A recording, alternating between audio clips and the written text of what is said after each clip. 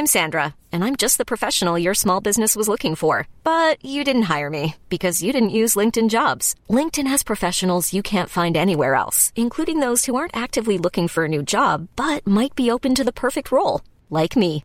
In a given month, over 70% of LinkedIn users don't visit other leading job sites. So if you're not looking on LinkedIn, you'll miss out on great candidates like Sandra. Start hiring professionals like a professional. Post your free job on linkedin.com/achieve today.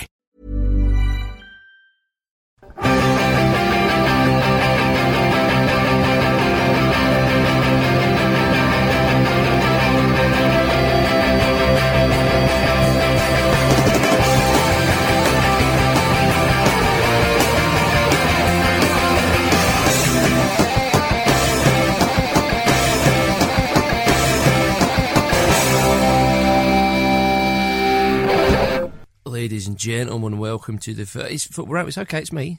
I was just doing it in a Scottish accent. Wow. I was terrified then. I thought you were Fathead Gray. It is the Football Ramble. Welcome, Pete. Yes. How are you? I'm all right. I'm sorry if I smell of onions. I've been eating onions. That was your first clue, Marcus. We share mics here at the Football Ramble because we're impoverished. Listeners, it won't affect you. Onions will not affect you. It doesn't work like that. It's not going to get out your iPod or whatever you used to listen. Yeah, but Pete's definitely here. Luke's here. All right. Yeah. No, is that it? No, I'm here as well. Okay. James or Jim is here as well. We're going to start with an email from Simon from Surrey. He says, Rambles Who, as I'm sure you've seen, David James has been lobbed by Burnley's own Martin Patterson. Knowingly lobbed. Knowingly lobbed. Very much so, knowingly lobbed. He says, as far as I'm aware, it's the second time James has been lobbed after Rooney's effort against Portsmouth a couple of years ago. He's probably been lobbed more than that. Yeah, so he's had a 20-odd-year career.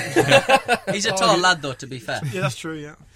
What is your favourite lobbed goal in the history of football? Mine would have to be Pauletta's playing for PSG as he lobbed the keeper from a ridiculous angle. I remember that. Mental goal. Simon and Surrey, he didn't mean that, Pauletta. Because I thought to myself, I'll have a look at that one, just to remind myself. Yeah. And he didn't mean it. It was from a ridiculously acute angle. I think he looks up to stand the ball up to the back post and it goes in. Well, hang on a minute. This isn't the dubious goals panel. Fair enough. This is the Football Ramble. Oh, is it not? All right. We should definitely go for that job, though. It would be quite fun. That is a great job, isn't it? Yeah. Yes, Have a dice. three through six. Yeah. He meant it. Yeah. Or a lucky 8 ball, perhaps. Yeah. Look cloudy, says the dubious goals panel. Maybe. Luke, hit us with what you've got. Me first. I'm going to go for, now, I'm pretty sure you'll remember this one, Marcus. I hope the rest of you do too. I'm going to go for Romario, a Ramble favourite Romario. Yeah. Can you remember, for Barcelona, now I think it was against Real Sociedad, but as I said earlier to you, Marcus, I can't remember fully, and I can't find the game itself. I can only find it in a compilation sort of clip on YouTube. Yeah. But anyway, he breaks the offside trap. Yeah. Ball comes over. Someone sort of pops it over from deep over the back four. He chests it, and in the middle of chesting it, he looks over, sees the keeper comes out, and he lobs it without even touching the floor. So he goes chest, lob over the top of the keeper. Lovely goal. It's a beauty. Yeah. It's a beauty. And if I can find it on YouTube, trust me, I'll be working away between now and Wednesday. I'll get it up on there for you. On RambleTube. I'm pretty sure it's against Real Sociedad, but people can tell me if I'm right or wrong. But that is a beauty of a goal. It's a good start. It's a good start. James, Strong. what have you got? I'm going to go for an absolute classic, right? I'm going to go all the way back to Euro 96. Karol Poborski against Portugal. It was. Good one, one, He yes. scooped it up with his foot, didn't he? And that sort of inspired a generation of sort of flash school children to try and do the same all the time. It's absolutely brilliant. It was so high up in the air. It's a superb goal. Absolutely glorious. No, that is a brilliant one because they were playing Portugal, and Portugal were kind of an outside favourite for that, if I remember correctly. Outside favourite. And that doesn't even make sense. They were an inside outsider, and they were, and obviously Czech Republic got to the final. But I remember that it took something special. That was the only goal in the game. And I remember people watching it going, "Bloody hell!" Yeah, that was incredible. Can you do that? Vita Baia, who was, I think he was a Barcelona keeper at the time. He was just sort of stood there like. What? Because he had a lot of men on him as well. It wasn't like he was just sort of had loads of space and thought, I'll try something audacious. He got a bit fortunate, I think, when he took it past one guy, but then... Not an awful lot of more enjoyable players to watch than Karol Poborski. In his pomp. Yeah. You reckon? I think he was a beauty. Oh, okay, interesting. Pete, what have you got? Can't really think of one, lads. Looking for number 5. With Philippe Albert.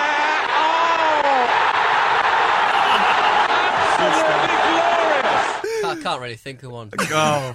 Is that lost. Is that to go along with your Philippe Albert official fan club T-shirt, which you were wearing the other day? Official fan club do official. Yes, that was on the way up it, I said to Luke, I will slip my throat. I will slip my throat if he doesn't go for that one. You did as well. I didn't. I can't think of one. So I don't know what you're talking about. Well, that goal that we're talking about, that was against Man United, right?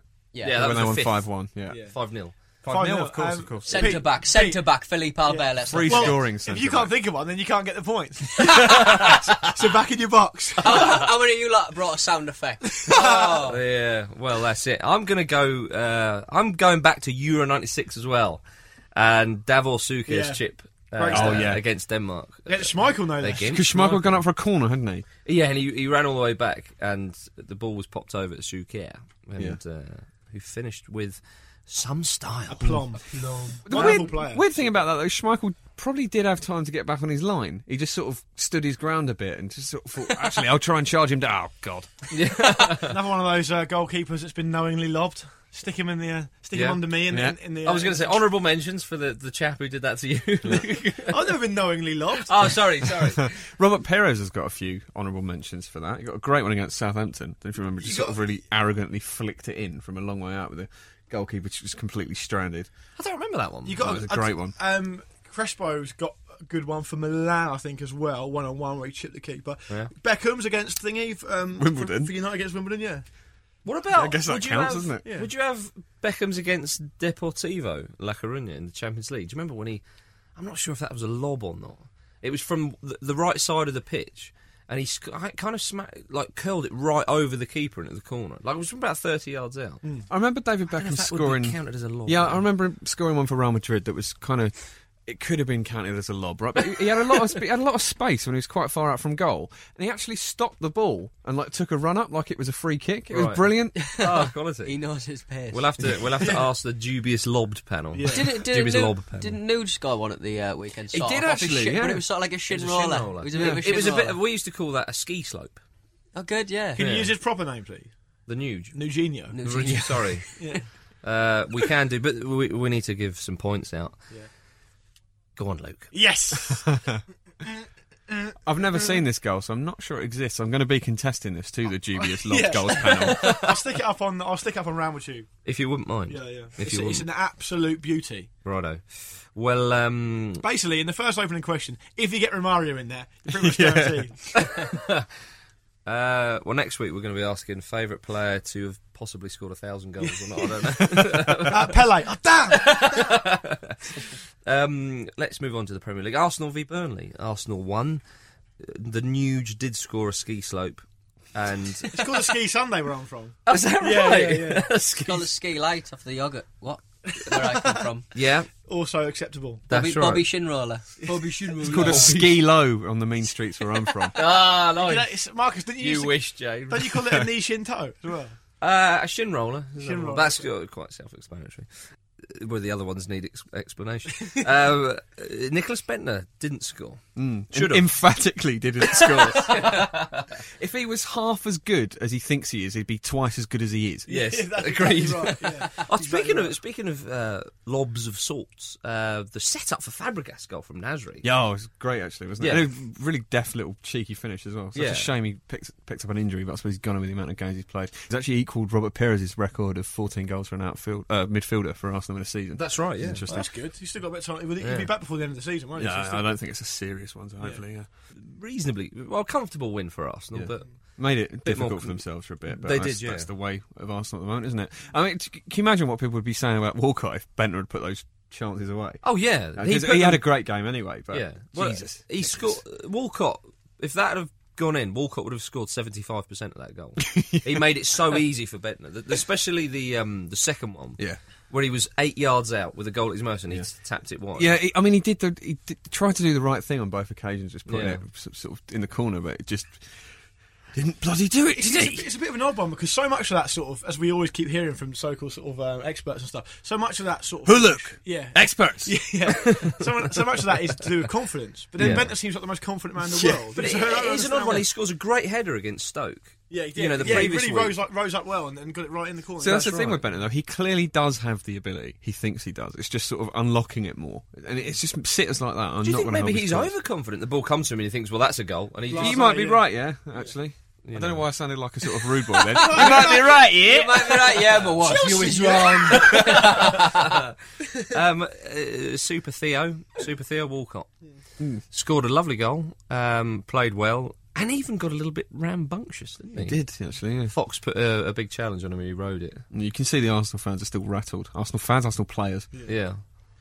I mean, Walcott obviously got a lot of criticism for his performance for England, and he's responded well. I mean, that is Burnley at home. We can't get ahead of ourselves here, you know. But it's exactly the response he needed to give. Very it's true. Positive. Very true. Would you take Walcott? No. That's the I probably wouldn't either. I mean, yeah, he's going to have 10 blinders in the remaining games for me, I think. Well, the worry, the most important thing is that Lennon's not got a due date back yet. Yeah. So if that carries on that way, it's complicated and he doesn't recover as well as we thought he might, then you're looking at SWP or Walcott. You're worried that Sean Wright-Phillips is going to get in there. Maybe Debeck will get a starting berth. Well, you can't start games, Beckham, surely. I mean, you want someone with genuine pace in the side, I think. But I mean, Wright-Phillips, he did all right against Egypt, scored. Yeah. Set one up, I think. Paul Scholes on the right wing, that would probably work. Yeah. No, on the left. All right, yeah, sorry. How silly of me. Scholes got his 100th Premier League goal. Great goal as well, brilliant finish. Yeah. So composed, just classic Scholes, really. Yeah, no, good to see. I mean, I was amazed, actually, that when they said, he scored his 100th Premier League goal, I was like, has he not already got that? Me too, actually. You think of him as being like a sort of 20th season man, don't you? No, absolutely, James. Wes Brown. We're talking about England injuries. Wes Brown is he broken his foot? He's having a scan. I had some horrific talk today of Gary Neville being called back up to the English squad again. Yeah, I'd rather Phil Neville. I'd rather Phil. I would as well. Absolutely. Phil Neville's still playing regularly for a good side. Captain of a decent team and more versatile. Yeah, because Neville's not playing much for United, is he? No, he's barely playing at all, isn't he? Yeah. Well, who knows there? Almunia? Yeah, but right back. Yeah. Could happen. You know, he probably won't. Got a good hoof on him. Yeah. So,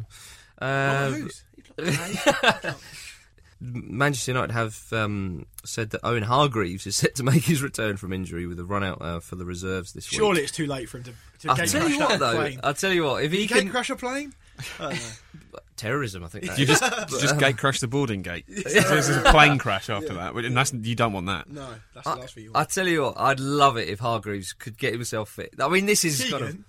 I've kept pretty quiet up to now about Hargreaves, but I would love I've always voiced my opinions for the man. Yeah, you have. Yeah, we all have, in fairness. I mean, wasn't he? He was never a definite for the tournament which he shone in, was he? Really? No. And then I think it's been used incorrectly. Very much out of sight, out of mind. He was one of our best players too. He was our best player, wasn't he? By a mile, I would say. Yeah, so I'd love it if he could make the World Cup. But is it enough for him though? I mean, because he's not going to get back into the swing of games, is it? He could break down again at the World Cup. I was about to say, I'd also love it if I won the lottery. Do you know what I mean? I think it's one of those, isn't it? It's kind of beginning now, isn't it? It's like, Rooney's starting to get a couple of niggles. Yeah, and there's another one. By the way, speaking of Rooney getting a couple of niggles, it was interesting to see how much respect Capello's got in this sort of game in this country, because you know Ferguson was annoyed about Rooney playing the entire game, very much so. But he didn't sort of focus any of his ire on Ferguson, on Capello. He said Rooney, you know what he's like. Yeah, I don't blame Fabio. He's got to pick his strongest available team. Yeah, I was like, hang on a minute. Is that Alex Ferguson there? Yeah. Like that, you know? Yeah, that is an incredible. Yeah. He put all the blame on Rooney, which was his best player. Yeah. Would he not have been so lenient with Sven? Well, he wouldn't have been with McLaren. I know him and McLaren probably quite close, but he's still he's not backwards and coming forward most of the time, Ferguson, on that sort of club versus country issue. No. Capello's very popular at the moment, though. Very much so. I think it's developing a little bit of a backlash against him, because what people are I think he is popular on the whole, but a lot of people are saying, he's saying he's going to pick players on form, but he's still picking like sort of players who haven't been in form, like Gerrard and other players like that, and he's got a friendly against Egypt, and he's leaving players out that he should be having a look at. There is a bit of a backlash. I suppose you always get that sort of thing in England, don't you? It's talked about so much. I mean, it was interesting how different England were when Gerrard and Lampard had gone off the field. It was just much more dynamism. Yeah, I agree with that. Peter Crouch. Yeah.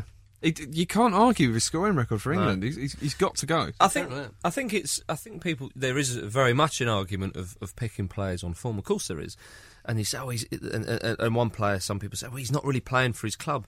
But Crouch just seems to do it more often than not. And lest we forget, there's an umpteen amount of examples that one can pull out the hat where players have not been playing for their club, or they've not been playing well, but they just seem to do it on the international stage. And look, James McFadden for Scotland would perform all the time for Scotland and get crucial goals. But wasn't always in the Everton lineup. And perhaps a wonderful example as well is David Healy, for crying out loud. Yeah, couldn't get in the Leeds side, who were in the Championship. But has the record for European qualifying goals. Exactly. Yeah. So for Northern Ireland. Once again, I just think to myself, Fabio's in control, and I'm happy with that. Yeah. I mean, when we were talking about something the other day, off mic, Luke, you said a very interesting thing. Was previously, you'd think, England would go one down, you think, it's all right, we've got Lineker, we've got Shearer, we've got Owen, whatever. But now you think it's all right, we've got Capello. Because you think he knows what to do. He knows how to change a game and make things work. We've got a bit of the sort of Mourinho factor around. Obviously, I know he's been going a lot longer than him, but we hadn't seen Capello in the Premiership, and he definitely has that similarity with Mourinho, where he can sort of change something sort of fundamental and make it work. The other thing about Crouch, to his credit, is it's easy to forget that actually, to come on in an international game against a decent side like Egypt and make an impact. The amount of times you see strikers come on not really do anything. That's right. It's hard to pick up the pace of a game when you come off the bench at any level, and to do it at international level and contribute with 2 deciding goals is a massive bonus. But Crouch is, people say, I think coming off from the bench is very important as well. He'll be doing that. And I think people sometimes forget. They think you've got the starting 11. And then there's kind of everybody else. But actually, I mean, look at Egypt with his name escapes me. Guido, thank you. For the African Cup of Nations, top scorer and always came off the bench. Didn't start a game. Yeah. That's right. Well, more than that, look at the Euros, Euro 2008. Fabregas and Danny Guitha came off the bench for Spain a lot, and they were a huge part of that squad despite never starting. It's a score game now, Marcus. Always has been. To be honest, I mean, the last thing that you would want to see when you're really, really tired at the back end of a game is seeing a giant man. A 6'7" robot. Yeah. Well, Everton beat Hull 5-1 at home. Rodwell scored again, proving that he definitely is a footballer. Yeah. Landon Donovan scored as well. He's going to be going back stateside. It's a shame. He's made it very clear he would like to come back to Everton, though, isn't he? Which I'd like to see him go there, because he's done really well. I think he's proved a lot of his doubt as wrong. Yeah. I'm really pleased for him. Also sounds like a Cockney saying London. Yeah, it does. Yeah, Landon.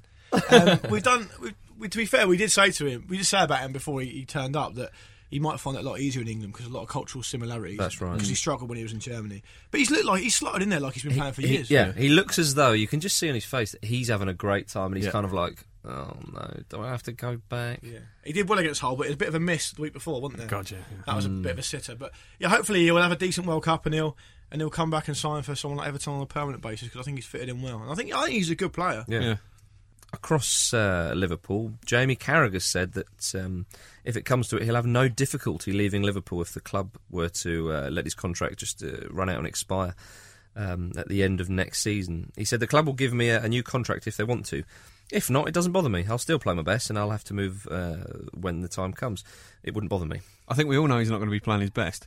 He's trying his best. It's a bold. It seems an odd one for him to just, the club that he's been at for his entire career. That is a bolshy game of brinkmanship on his part. It is his entire career, isn't it? It is his entire career. Yeah. But he doesn't have to come out. Just say, well, if they don't renew it, it doesn't bother me. Yeah, it's very aggressive. If you're a Liverpool fan, you don't want to hear that. It's a bit mental, because he's normally been a really balanced and sort of thoughtful man. Oh, sorry. He's worried about actually having to read the contract. He's not looking exactly. for, I can't read. He did say, with regards to his finishing for playing for England, he said, I made the England decision quickly and didn't dwell on it, and I'm not scared of making big decisions. The Premier League has revealed that it will not pursue the idea of a playoff for fourth place and the final Champions League place, which we talked about the other week. Did they just want an excuse for a lunch, do you think? It would appear. Yeah. Maybe that's why these stupid ideas keep coming up. It's like, maybe, let's see if in the future we can play a game on the moon. Well, that's absurd, but we'll get a huge lunch. Yeah. Look at Sepp, look what he's doing. He's having lunches all the time. We've got to catch up. Yeah. We've got to modernise. When we all get promoted to FIFA, we need to be used to having massive lunches. We'll get a Caribbean gala out on it. Yeah, exactly. The West Ham chairman, David Gold. Can I say that David Gold comes across as a very dislikable... He's a porn baron. Yeah. No, David Sullivan is the porn baron. Actually. Oh, is he? Yeah, sorry. Okay. No, is Gold not one as well? I think they're both, aren't they? Sodom. Possibly. There Allegedly. we go. Safe. Sodom, that was one of their titles. It's where they're from. And Sodom number 3. And Gomorrah. David Gold said that apparently the idea to scrap the fourth place playoff was mainly due to time constraints within the football calendar. He said it was just a physical thing, finding time in the calendar. Well, it's rubbish. Yeah. He said that there was a feeling in the room that a playoff could make the league more exciting and bring more clubs the possibility of getting into Europe. But the Premier League is the most exciting league that the world has ever known, and no one is looking to damage that. And so say all of us. What an absolutely outrageous display of hubris. Yeah.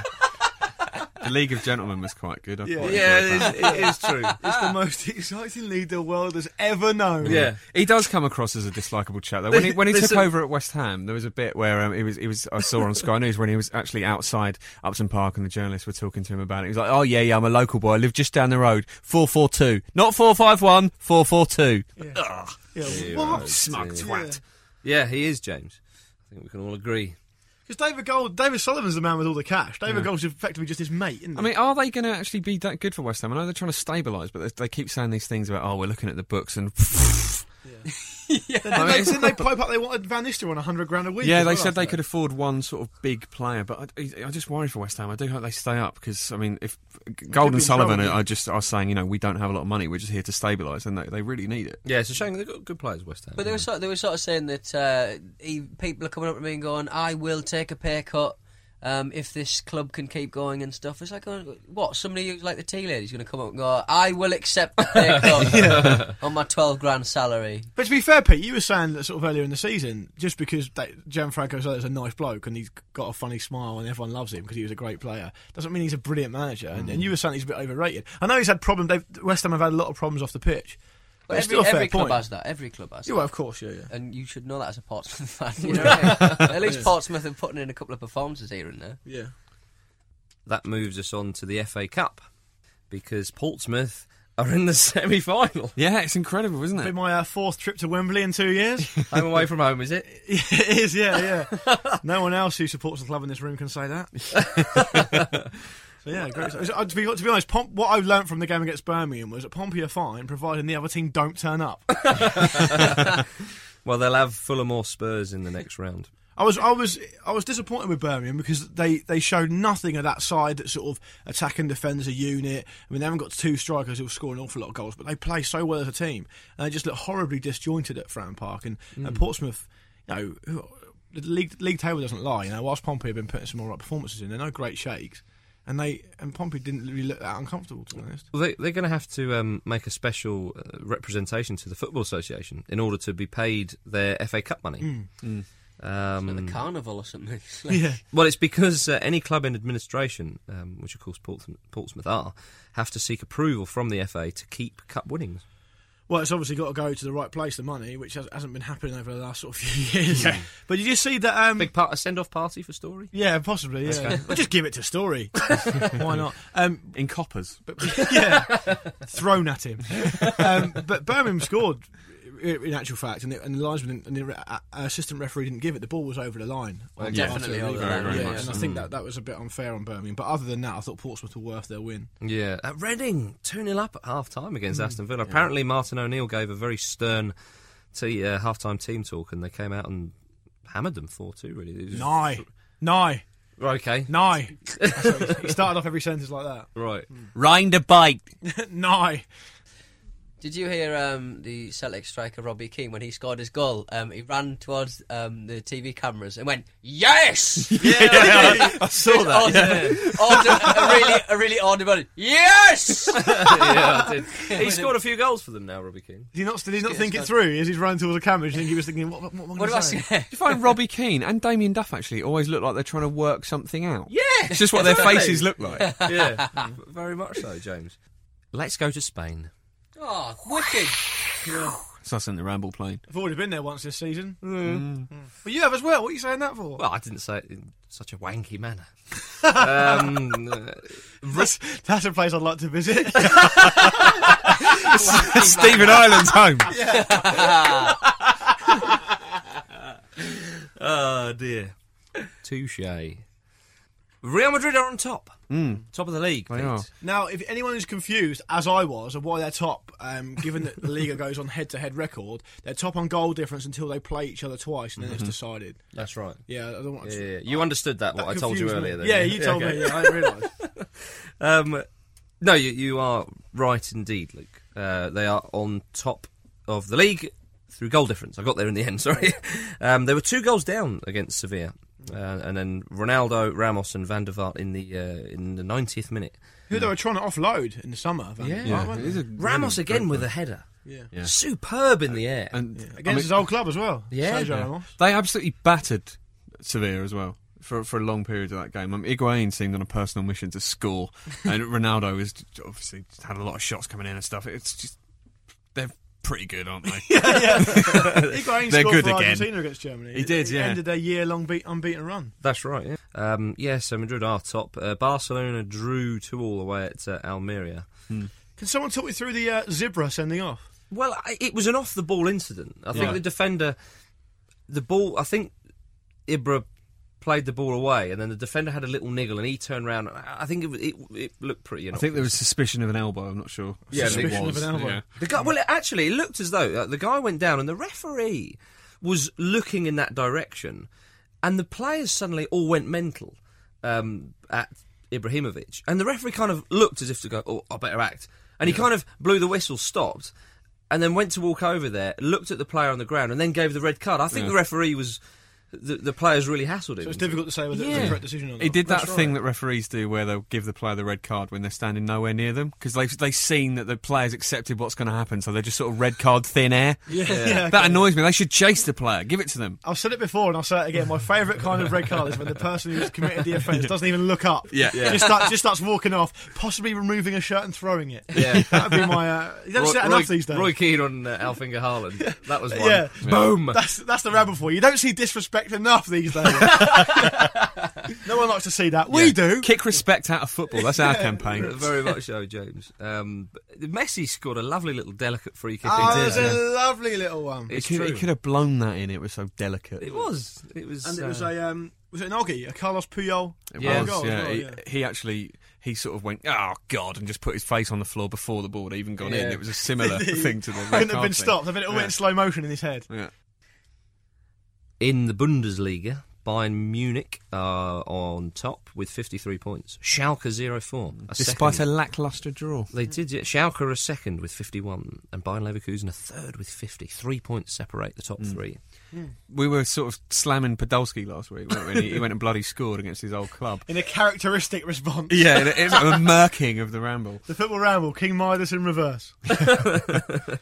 Yeah, Leverkusen, they lost to lowly Nuremberg, and that was their unbeaten record gone. Well, they went 3-0 down as well, didn't they? They did, and pulled it back to 3-2.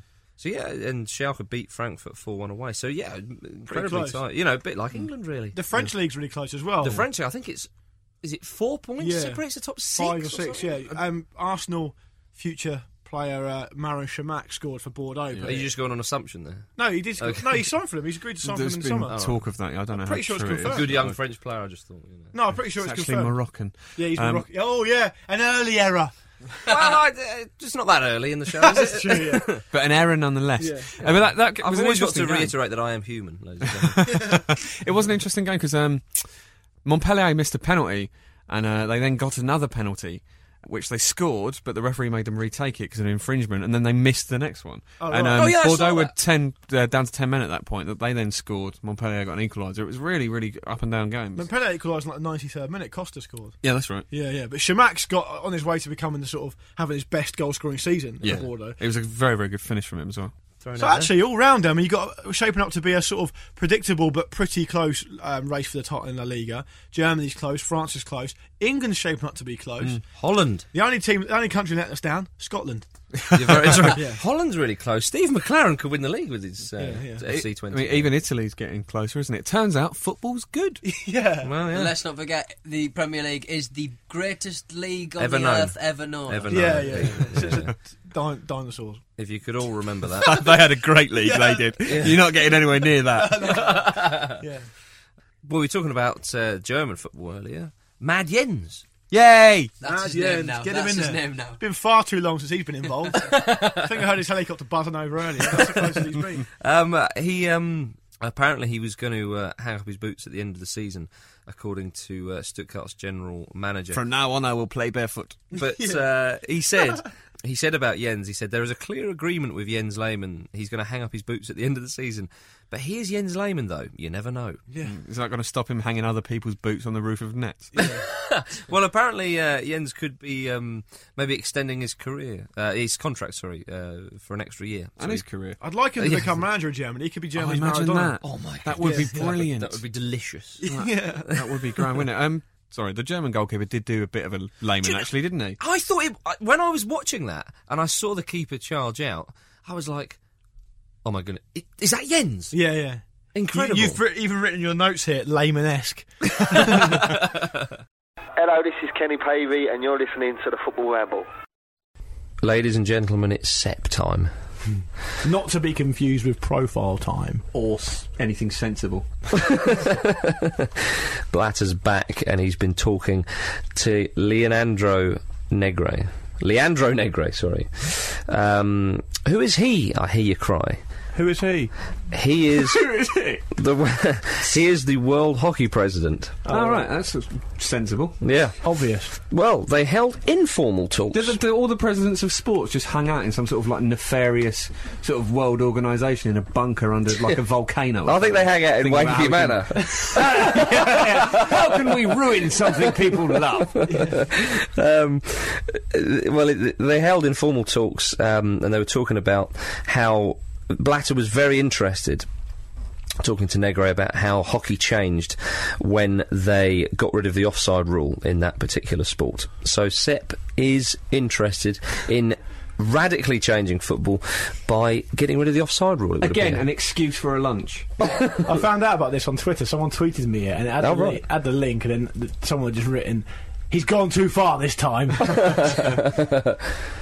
But I mean, you know, you boys think that you were chatting to someone over the weekend who thinks it might potentially be an alright idea. I think it's ridiculous. They weren't saying it was an alright idea; they were well up for it. Oh, were they? Really? Yeah, and there's rumours that there was rumours that Graham Poll would love to abolish the offside rule as well. He's no longer a ref.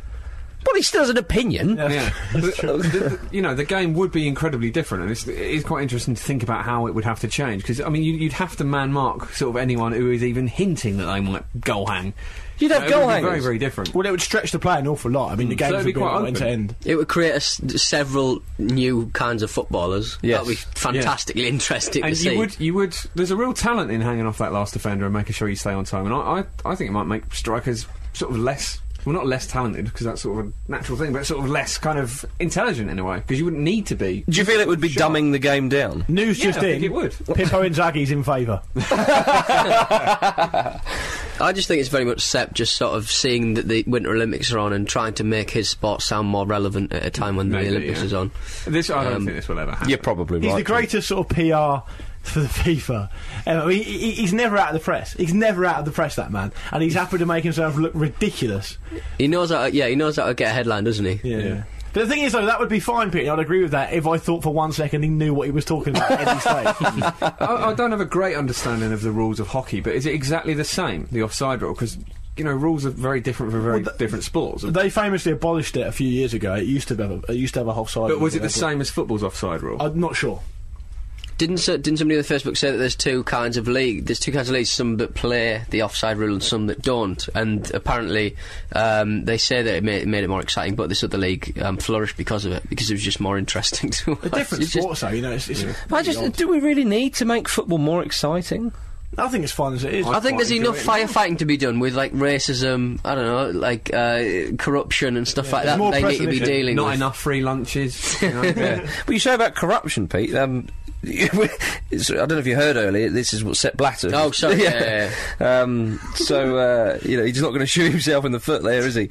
In the wallet. The thing is that if it did go through, in about 10 years' time, when Sepp Blatter's still the president, he'll put that pipe up and go, we've got to get the offside rule back. Yeah.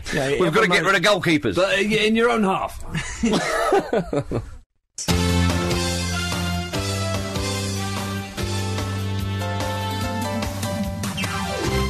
Emails. Yes. Good call. Give us an email. Somebody. Hi, Luke and fellow Ramblers. It's Craig here of Craig and Kev's tour of 92 Football League grounds. Did they really start with hello, Luke and fellow Ramblers? They did, yeah. But the email was to me. I mean, I requested the email, so it's fair enough. Okay. We wanted to drop you a line to say thanks for supporting us as we toured our way up and down the country, taking in a huge array of splendid grounds, and then also the pits of the lower leagues. I think probably including Fratton Park in that. And also thanks to those who donated on the Just Giving page, which is still up and running, and we'll keep that up on the website. We finally completed, in actual fact, our 94th ground, because we went to Wembley and Millennium Stadium as well. In Cardiff. On Saturday morning, after 7 long days on the road. Flipping it. Just in time to witness a great game between Portsmouth and Birmingham, which means Portsmouth are off to Wembley again. On our travels, we discovered a very amusing fact that came up whilst we were at Glanford Park. Tell us. Home to the mighty Scunthorpe United, obviously. Mm-hmm. Upon sneaking into their ground and having a quick look around, we Googled the stadium to find out some details about the Irons. Oh, here we go. Now, hang on, the Irons are West Ham? Both. Okay. You like this one, boys? The ground was built in 1988 and was one of the first in the era of modern stadia. But the best bit came along around 1991. At the time, Neil Cox was proving to be a big hit at Scunthorpe and attracted the interest of Aston Villa, who came along with an offer. Now, bearing in mind this is 91, so obviously before the Premier League, the offer came in was massive, £350,000. But the deciding factor for the Scunthorpe United Board of Directors was when Villa offered to 1,600 seats for their stadium as part of the deal. Obviously, because they wear the same colours. Yeah. They had 1,600 spare seats knocking about, so we're giving them for your stadium if you want it. Scunthorpe were like, yeah, all right, lovely, we'll have some of that. We're all over that. And they got the seats and parted company with their best player. Oh my goodness! Quite a nice little fact, I thought. Yeah, it's a good little factoid. All the best, guys. Keep on rambling. Craig and Kev. He sent some pictures as well, which we'll get up on the website. He was wearing a Marco van Basten Dean Windass Hall of Fame t-shirt. He's got a Van Basten Windass Hall of Fame t-shirt. Which is wonderful work. Well done, Craig. Well done, Kev. Yeah, well done, lads. That's a round of applause. And the most important thing is they've raised loads of money for charity. Yeah. And we do like charity. And if you don't, you should. Pete. This is from a young man by the name of Eric Beard. Good. I immediately won over. Hello, Ramble Force. I have an absurd article for you guys. Check out this article about how Hugo Lemon's name changed to Hugo Penis Licker in the official of the official match programme of the Sweden-Wales friendly. Here is my... It was last week, Yeah. The official match programme for tonight's match against Sweden writes that Hugo Penis Licker was a Swedish coach in the 1910s. This embarrassing mistake has probably arisen after the Welsh copied the names of all the Swedish managers from English Wikipedia. The only problem was that someone edited the page before and replaced Hugo 11, who led the national team from 1914 to 1915, with Hugo Penis Licker. That's disrespectful, that. It's a lovely... Never do your research on Wikipedia. Yeah, well, actually, funnily enough, somebody sent me a link to Tim Lovejoy's Wikipedia page, where under personal life, I don't know if it's still up there, but at the time it certainly said Tim Lovejoy now supports Chelsea and has been regularly bummed by John Terry. Oh, it's a cheap one. Outrageous. Yeah. On the subject of Sweden, our boy Kenny Pavey won the equivalent of the charity or community shield as it is now for ICOR last week. The Super Cuppen, it's called. Good. Well, well done to Kenny. Well done to Kenneth Pave, and well done to Eric Beard. So, Eric Beard, you sure someone hasn't changed his name as well? You'd make a good Eric Beard, I think. When he was Eric Beard. From now on in. When he was younger, he was Eric Stubble. James or Jim, you've got the final email. Make it a good one. I do. And don't piss it up. Okay. Afternoon Ramble fodder. I personally like Stan Collymore, but feel he may be having another breakdown, tweeting things like, I bet Stephen Fry gets free Apple gear. He was at the Apple iPad launch. He's officially the tallest man to have been in my house. He begins jealously and ends with a random fact that isn't particularly amazing, as Stephen Fry only stands 6'5". And reading this, you would be led to believe he was about 9'7", unless, of course, Stan only has friends who are very short to allow him to assert his dominance. Ramble Force who? Jake Sherville. Thank you for that, Jake. That is weird. Yeah. It's like the Henry Winter, Michael Owen-related nervous breakdown that happened on Twitter as well. The Winter one was much more spectacular. Oh, that was brilliant. Yeah, I saw a bit of that. Michael Owen had actually died. Yeah. If anyone missed it, it was just sort of... It was when the news came out about Michael Owen's injury, and Henry Winter just seemed to get sadder and sadder with all these updates about, like, his favourite Michael Owen moments and just... Ugh. He was basically leading... Henry Winter's a journalist for... Telegraph. The Telegraph, we should say. You say journalist, but he was... He was basically going through all the reasons why he thought Michael Owen should be in the squad and how it was a big loss. And the thing he did to prove it was he went, I'm just going through my favourite Michael Owen moments, presumably on DVD or something. Scrapbook. Yeah, and he goes, my top 3 Owen goals. He listed like 3 Owen goals. The most recent one, 8 years ago. Which sort of backs up the point that he shouldn't really be in the squad anyway. It's not as though he was ever going to be in it. He's only been in one Capello squad, I think, and that was very early on. I mean, it's sad that he's injured, obviously, but Winter, don't take it personal. Well, going back to Collymore, though, I'm pleased that someone's emailed us in with Collymore, because we did talk about the odd behaviour of Stan Collymore and Ramble Extra, I believe. Yeah, Basic Instinct 2-star Stan Collymore. Still could be the next James Bond. My vote. So who's getting the goodie bag? I think it's got to be Eric Beard. Yeah, for the penis licker for thing. Hugo Penis Licker. Lovely bit of... Penis Licker sounds like a Swedish name, anyway. If you get the term penis licker into an email, you're pretty much a shoo. Yeah. You've found our level, Eric Beard. You've found our level. Beardo. Hello, I'm Dean Windass, and this is my Hall of Fame. Oh, birds and geezers, it's profile time. And, who have we got today? Well, do you know something? Now, we've got many, many good players. Teams... stadium matches, tournaments, all the rest of it in there. But currently, it's mayhem in there. It is mayhem in there. And I'm scared to look. It's like when you haven't tidied your room for ages. You just think, no, leave it. I went once, didn't go back. And I'll tell you why it's mayhem, Pete. There isn't a referee. Why not? Jeff Winter? Is he not in there? Piss off. Pierluigi Collina. Oh! Hey. Couldn't have picked another ref. Couldn't have picked another one. Couldn't have. A couple of the Ramblers, actually, at the Christmas drinks were telling me I should put him in. I said, look, we've got a long list of people to get in. So you're not getting credit for that. But you have got a mention, so well done.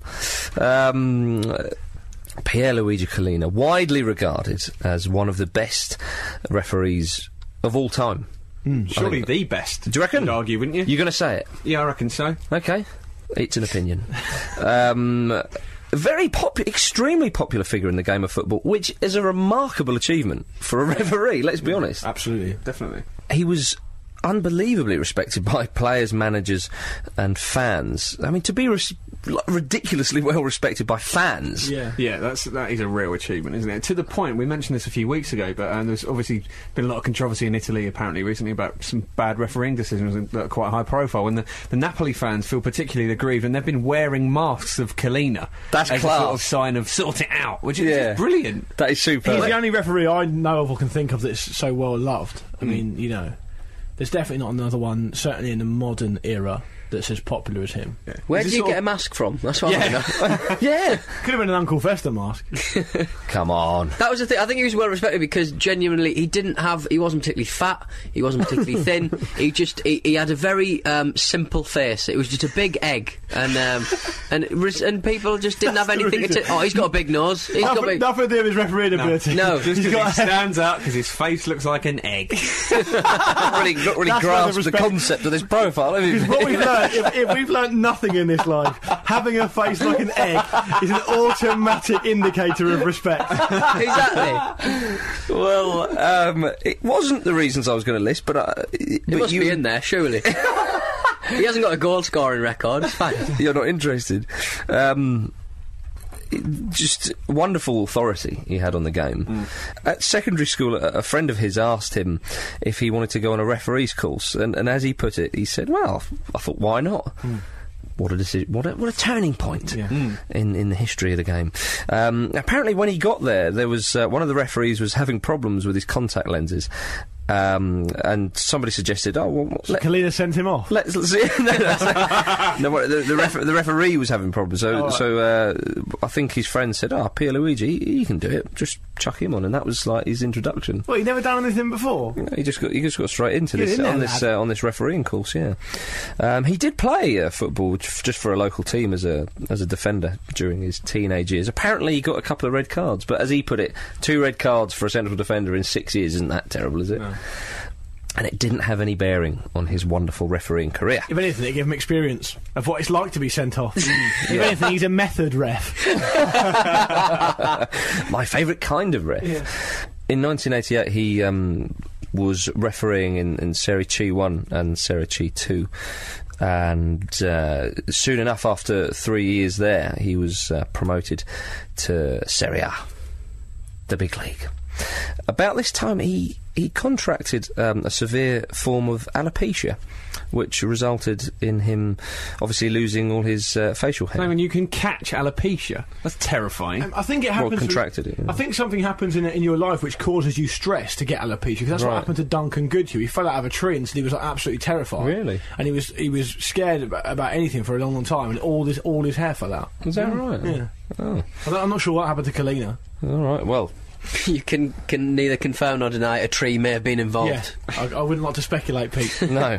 In 95, he was placed on FIFA's referee list, so that's when the ball really got rolling on the international stage. But only under his command. Yeah, exactly. Very good. He says his most memorable matches are, in his words, he said there was the World Cup final in 2002, which is obviously. Well, it's the most high-profile game in the world, therefore it's his own most high-profile. The world has ever known. He was a real feature in that final. I remember sort of almost plumping through. There's an egg running around! Big old egg! What I loved about Kalina was... Pete was about to say, I was really pulling... Like, you were supporting the referee. Supporting the referee. Who was I going to support then? That's what you got to ask yourself. Ronaldo in Brazil? Nah. No. Another notable egg. Like maybe a different kind of animal's egg. He's never been called that before. Ronaldo's just gone onto the Brazilian Big Brother. I wonder if they described him as notable egg. The notable egg does sound like a sort of Brazilian nickname. Bloody good album. El Fenomeno, the notable egg. Got a lot of nicknames. Egginho. Egginho, I like that. Oh God, scrambling my brain. Stop it. Well, on that bombshell, Pete, I'll move on. Eggshell. Why did I do that? Just sorry, everyone. Mum. It's beyond a yolk and all that. Oh dear. Yes, of course there was the World Cup final. What I liked about Kalina was when you knew he was refereeing, it was almost reassuring. Well, it's reassuring, but it's almost like, oh, brilliant. It's a bit like... it would be a bit like watching Brazil and you're thinking Ronaldinho's not playing at the World Cup and say, oh, he is playing, oh, fantastic. It'd be oh, superb, we've got someone else on the show, almost, On Kalina, I think it's been said in this show before, possibly, but the in Italy, the upper age limit for the referees is actually lower than it is in England, and after he was forced to retire in Italy, there was talk of him coming to England to referee. There was, Premier League, yeah. Well, there was. Obviously, it didn't happen, unfortunately. But going back to his most memorable matches... He said that his favourite one was the Champions League final in '99 between Bayern Munich and Manchester United, of course. He also mentioned England v Scotland at Wembley and the Germany 1-England 5 match in Munich. He said he'd been very lucky because he'd refereed so many important games. I wouldn't have said... I think he's doing himself a disservice. Well, I think, if you're a good enough referee and you let the game flow and you know how to read the game and then, you're a big part of that. Well, I could have blown up every 5 minutes and never would have been that. Well, I don't think putting him in charge at England-Scotland, England-Germany, big games like that is any coincidence. They think, these are big games, we need someone who's not going to bottle it, I suppose. Produce 3 yellow cards? Yeah. Well, absolutely. He said that the last 3 minutes of that final between Bayern Munich and Manchester United, he said it was the most dramatic 3 minutes of my career. He said the atmosphere was fantastic. The game itself was important, but nothing special. He said Bayern deserved to win. And he said Manchester United goalkeeper Peter Schmeichel for him was man of the match. But he said no one thought United could score a second goal. He said, I remember the United bench telling their players that the game was over because they were happy to go to extra time. Really? We profiled Sheringham last week, didn't we? That's interesting. Wow. Ole Gunnar Solskjaer had other ideas, of course. But he's often talked about technology in the game. Or certainly, obviously, the introduction of technology. He's in favour of it, isn't he? Well, I think he's basically saying, if you're going to do it, do it. I thought, if not, then don't have a go at the referee. Yeah, that's what I thought I read. I think I read, anything. He said something along the lines of anything that helps the referee is a good thing in his view. Sure, like that, yeah. But he says it's very difficult because he says there's almost like two kinds of games. He says you've got the match in the stadium and the match on television. Yeah. And he said... Well, they are very different, aren't they? We of all course know they that. are. It does seem very different when you're there and then you see the highlights. But he said, if you've got 20-odd cameras at a game, they see everything. A referee can't possibly do that, Yeah. He said that referees are blamed because of what technology can show that they can't, A referee can't keep up with the technology, so if you're going to moan about it, then bring the technology in, I suppose. He also was talking about diving. He said that it wasn't just a Latin or a Mediterranean problem. He said it's the same throughout the world. But, he loves the game, it's as clear as day, and just wants the best for the game. And it's almost a bit like he's saying, come on, these things are damaging the game, why are we doing this?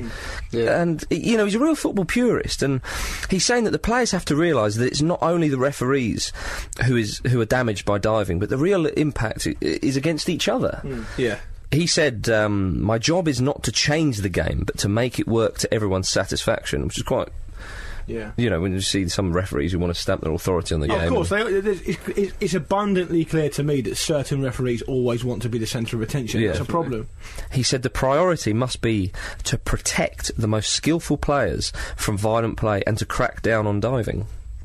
Which is, I think... Good set of morals. Yeah. That's right, yeah. But he also said, again, making the game safer and fairer is also the responsibility of the players. The responsibility...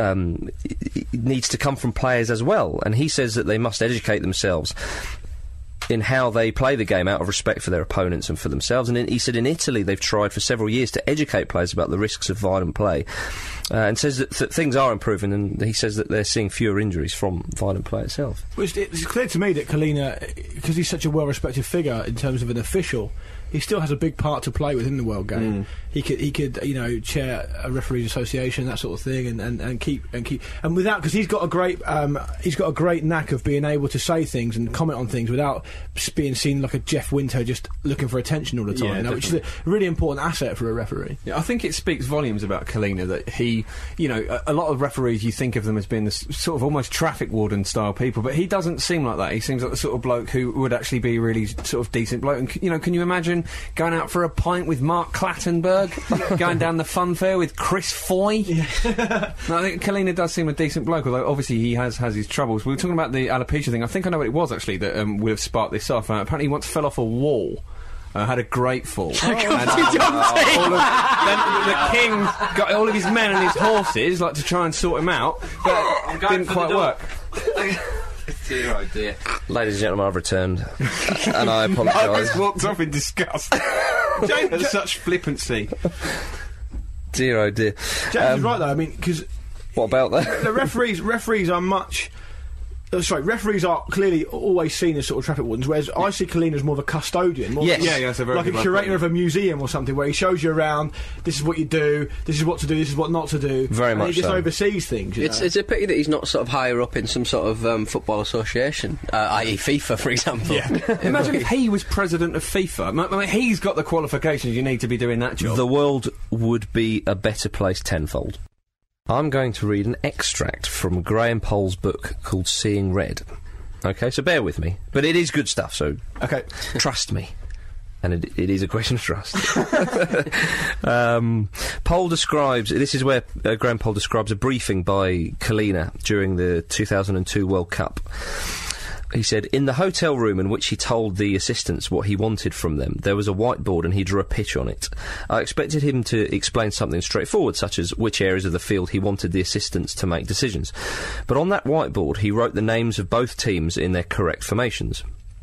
He used the names he was going to call them if he needed to speak to them rather than their formal names. Then he went on to explain in great detail what would happen if Japan went a goal up or if Turkey took the lead. He explained how the losing side would change their tactics or formation or whether they would make a substitution. He detailed how the other team would probably respond. Then he indicated who might get involved in incidents behind his back. He told the assistants who and what to look for in what circumstances. That's amazing. Wow. What a student of the game. That is amazing. That's exactly what you need, isn't it? That's better than the vast majority of managers that would know. Do you know what I mean? It's like one of Chelsea's dossiers. Do you remember that? When they came out. How detailed were they? That was mind-blowing, that was. But it's incredible. Kalina, the referee. That's brilliant. Well, that's what you want, taking an interest. Someone who knows the game. Yeah. That's no coincidence. You know, that was Japan versus Turkey, I think they were saying. Not even the starting formations and who's a bit this. If they went a goal up, what would happen if they did? So he knows the manager's tactics as well. He's put his research in. He's studying the game. He also told Pohl to look at a player's hands when he elbows another player. He said, if his hands are in a fist, it's deliberate. If his fingers are spread, then it isn't. Interesting. That's a good point, that. Makes a mental note. Any amateur footballers out there, remember that. What I loved about Kalina, I think we all do, is he showed the players respect as well. And a lot of referees, as you said, Luke, they want to be the centre of attention. They love it when they can show a player a yellow card or something and look the big man. But Kalina, as you say, wasn't like that.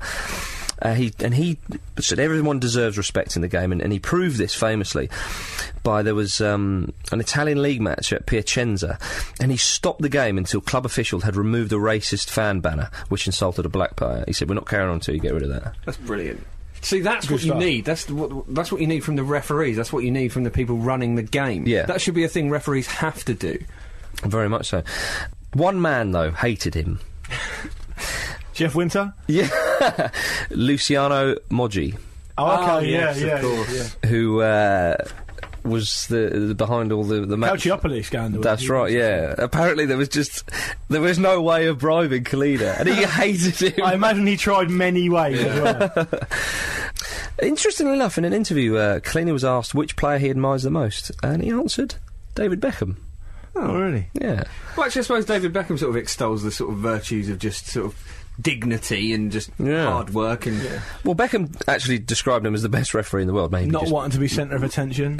Well, but I do remember an incident when England were away to Turkey in I think it was a Euro 2004 qualifier, and there was an incident between Beckham and Alpay. Oh yeah. Who was playing for Villa at the time, and they were really going at it. And there was a bit of a fight in the tunnel, I think, at half time. And Kalina called them both into his office and just said, "Oi, come on, cut that out." And he gave him a bit of a talking to. And second half, as far as I could see, I don't think there was too much. I mean, there would have probably been little bits and pieces, but again, he showed them respect. Yeah. But took command. Yeah. And stamped it out. Sensible stuff. One of the best moments for me with Kalina was I think it was Holland v Czech Republic in Euro 2000. And I can't remember who it was. It was one of the Czech players, and he was quite a big guy. It wasn't Collar, but he's a big guy. And Kalina, I think, went to book someone, and he kind of like put his hand on Kalina's arm as if to say, no, go. And Kalina threw his hand off him, gave the guy a booking, and then like put his face right up to that Czech player and shouted at him. Don't touch me. Yeah, exactly. He shouted, you know, and then the Czech player walked off, and then Kalina looked up again at him and almost like, God. You know, as if to say, don't you... He'd have those crazy eyes. Yeah, it would scare you if you were in his literally in his bad books. That's right. He wouldn't shout and scream and sort of like he would just let you talk and he'd just stand there stony faced with those eyes, menacing authority. Wow. What you mentioned about his age, Luke, with retirement. Well, in Italian football, the retirement age was 45, but they tried to make it 46 so he could carry on for another year. Well, it's odd that the retirement age in Italy for referees is lower than it is in the Premier League, given that the Premier League's played at such a faster pace in the Serie A. That's right, yeah. Apparently, he took a sponsorship deal with Opel, who were sponsors of AC Milan at the time. That was a conflict of interest, wasn't it? Exactly, and there was a lot of stuff there, and he handed in his resignation over that, which has effectively ended his career. It's a real shame. One question, though, people were always interested in is who he actually supported. And Portsmouth. Was it Portsmouth? It wasn't Portsmouth. Okay. I don't think, anyway. But when he was asked about this in an article I read recently, he said, "When I was 10, I didn't know my future. When I'm asked who I supported, what am I supposed to say? That I don't support anyone? What would people's reaction be? That I'm crazy? That I come from Mars? I only said that I supported Lazio when I was a boy. Remember, when I was a boy. But journalists forget this and say I'm a Lazio supporter. And the man who wrote the article said at the end that before Kalina left, he said to him, please make sure you write what I said about Lazio. I want people to know the truth. This is something I'd like to sort out. Oh.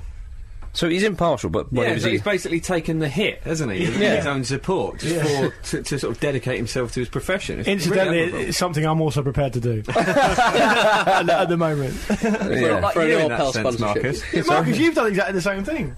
Well, I'm next week. Oh yeah, I'm off that week, aren't I? He retired in 2005, but he's now concentrated on his own business as a financial advisor. He also does a bit of public speaking, and he explains how he got to the top of his trade and all that kind of stuff. Yeah. And it says that his presentations are inspirational and filled with anecdotes and humour. Are we going to end on a quote, Marcus? We're not. We're going to end on a fact. But I would just like to say that he presents his talks in Italian, English or Spanish. Oh, nice. You know. He's also got a book out, The Rules of the Game, and that is without doubt my book of the week. But I will end up on a fact. Perhaps his greatest achievement, and this is up against some real stiff competition, I can tell you, perhaps his greatest achievement was being voted the sexiest man in Italy. Oh! Wow. Come on in, Pierluigi. Welcome. Brian Clough's got a lot to say to you. You've got a lot of work to do. Ladies and gentlemen, that is the end of the Football Ramble this week. I hope you've had a lovely time. If you want to get in touch with us, the email address is podcast@thefootballramble.com, and the website is thefootballramble.com. Gentlemen, Betway predictions. I got a treble. Oh yeah, last week yours came in, didn't it? Mine got let down by West Ham losing at home to Bolton.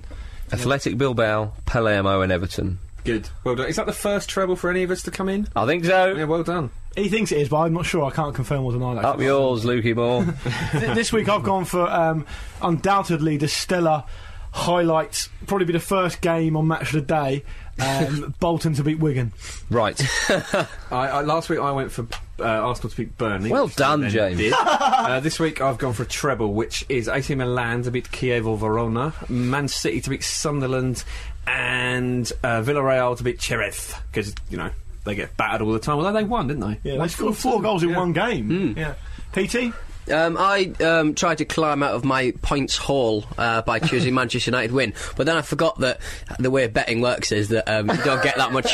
You don't get that much back if you bet an easy bet. So marathon, not a sprint. Exactly. So this week I've gone for Everton, Bologna, and Mallorca to win as well. Ooh, another treble. All big scoring sides at the moment, I think. Well, I've gone for Everton, Athletic Bilbao, and Palermo again. Another treble. Stick with what you know. They came in for me last week. They're going to do it this week again. Yeah, that's how it works. If you want to get involved, it's obviously betway.com/thefootballramble, or you can click on the banner through our website, thefootballramble.com. And remember, good listeners, that you can hear the Football Ramble Extra every Friday on 442.com. Just a bit more ramble for your buck, Pete. Yeah, unique exclusive content, 15 minutes of it. Imagine that. Crazy. Say goodbye, Pete. Goodbye. Say goodbye, Luke. Goodbye. Say goodbye, James or Jim. Goodbye. We're all off to stay on side. Ta.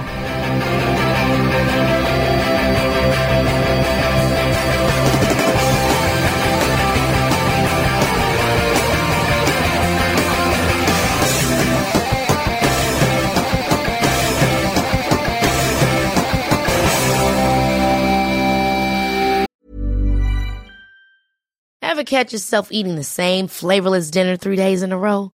Dreaming of something better? Well, HelloFresh is your guilt-free dream come true, baby. It's me, Keke Palmer. Let's wake up those taste buds with hot, juicy pecan-crusted chicken or garlic butter shrimp scampi. Hello Fresh. Stop dreaming of all the delicious possibilities and dig in at HelloFresh.com. Let's get this dinner party started.